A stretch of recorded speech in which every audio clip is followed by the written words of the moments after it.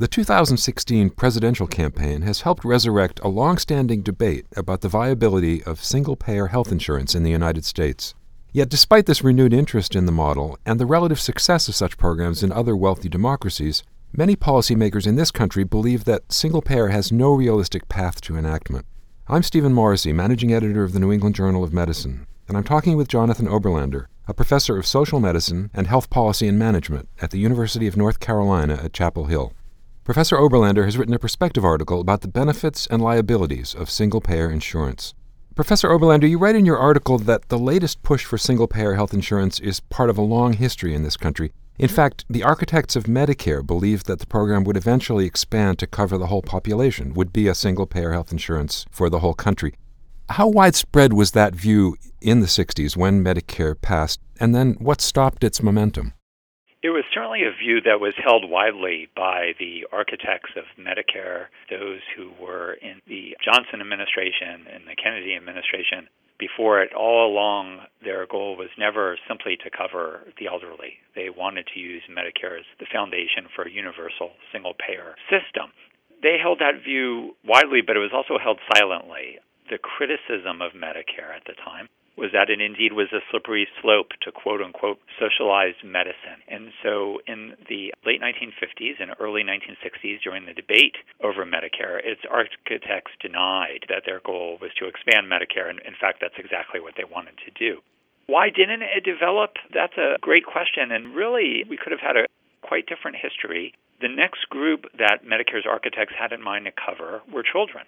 And after Medicare passed, there were some steps taken in terms of developing a proposal to cover children under Medicare, and think about how different U.S. health insurance would look today if that had happened. Many things got in the way. The Vietnam War, concerns over the budget, erosion of faith in government, a shift politically in the 1970s in a conservative direction. And so the political world that Medicare's architects knew and that they presumed would continue had essentially ended by the mid-1970s, and the idea of Medicare for all was left behind.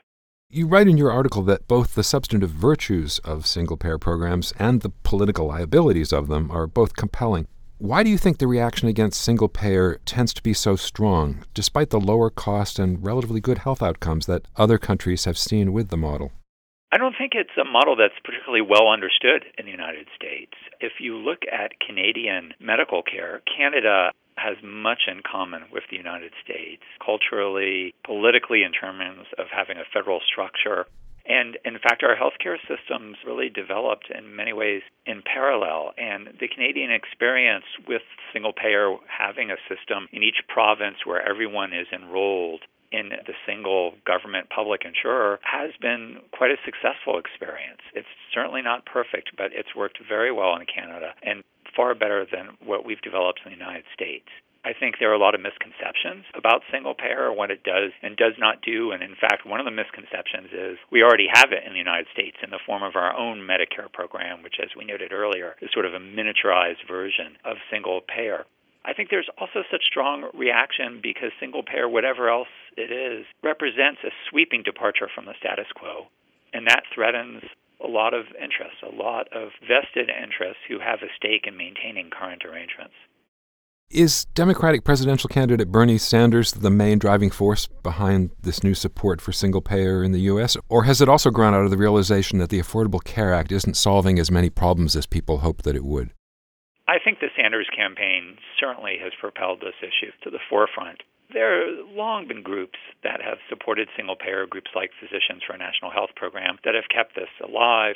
Liberal Democrats in Congress who have supported single-payer and introduced single-payer legislation. But it's really the Sanders campaign and Bernie Sanders making this a centerpiece of his platform that brought it to public attention. I do think it is resonating, in part because even after the Affordable Care Act and all of its very considerable achievements, there's still very much that's amiss in American medical care. And it's not simply a matter of people being uninsured, but also, as the Sanders campaign rightly says, millions of Americans who are underinsured. And so I think his proposal has resonated, at least in the liberal wing of the Democratic Party, partly because they've always favored single payer, but partly because there is continued concern with the direction of American medical care and how much is still wrong with our system after the Affordable Care Act. Given the importance of the Sanders campaign to this issue today, do the current supporters of single payer differ politically or demographically from groups that supported it in the past? That's a great question. One of the misconceptions about single payer has to do with public support. There actually is substantial public support for Medicare for all.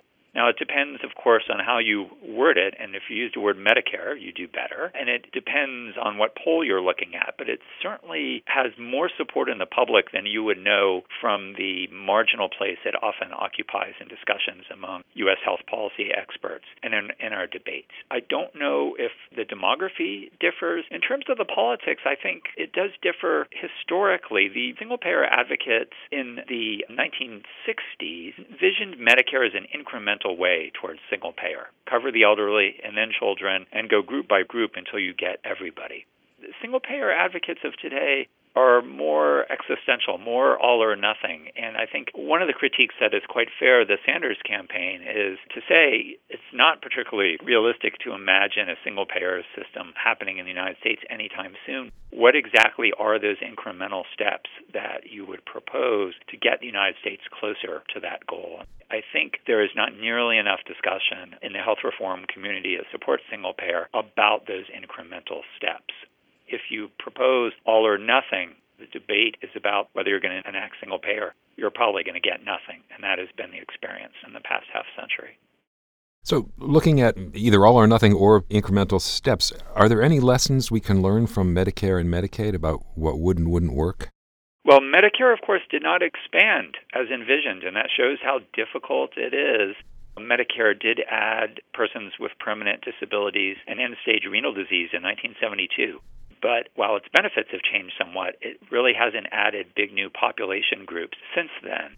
Medicaid has actually had a much more expansionary trajectory and has grown to be a much larger program than anyone envisioned in 1965. But if you take their two experiences and put them together, you would say, well, they both turned out differently than what people thought in 1965. And yet, when we look at the entire patchwork of the American medical care system and our insurance system, there's still so many holes in it. There's so much redundancy and so inefficient. And that's why I think the single-payer idea is going to resonate far beyond whatever the outcome of the 2016 election is. Because when you have a health insurance that leaves tens of millions uninsured, tens of millions underinsured, that is beset by administrative complexity and is governed too often by profit, there's going to be an appetite for sweeping change. And whatever its political fortunes are, and I don't think they're particularly good, single payer is going to continue to speak to those who are disaffected by what's going on in American medical care and are looking for something different and something better.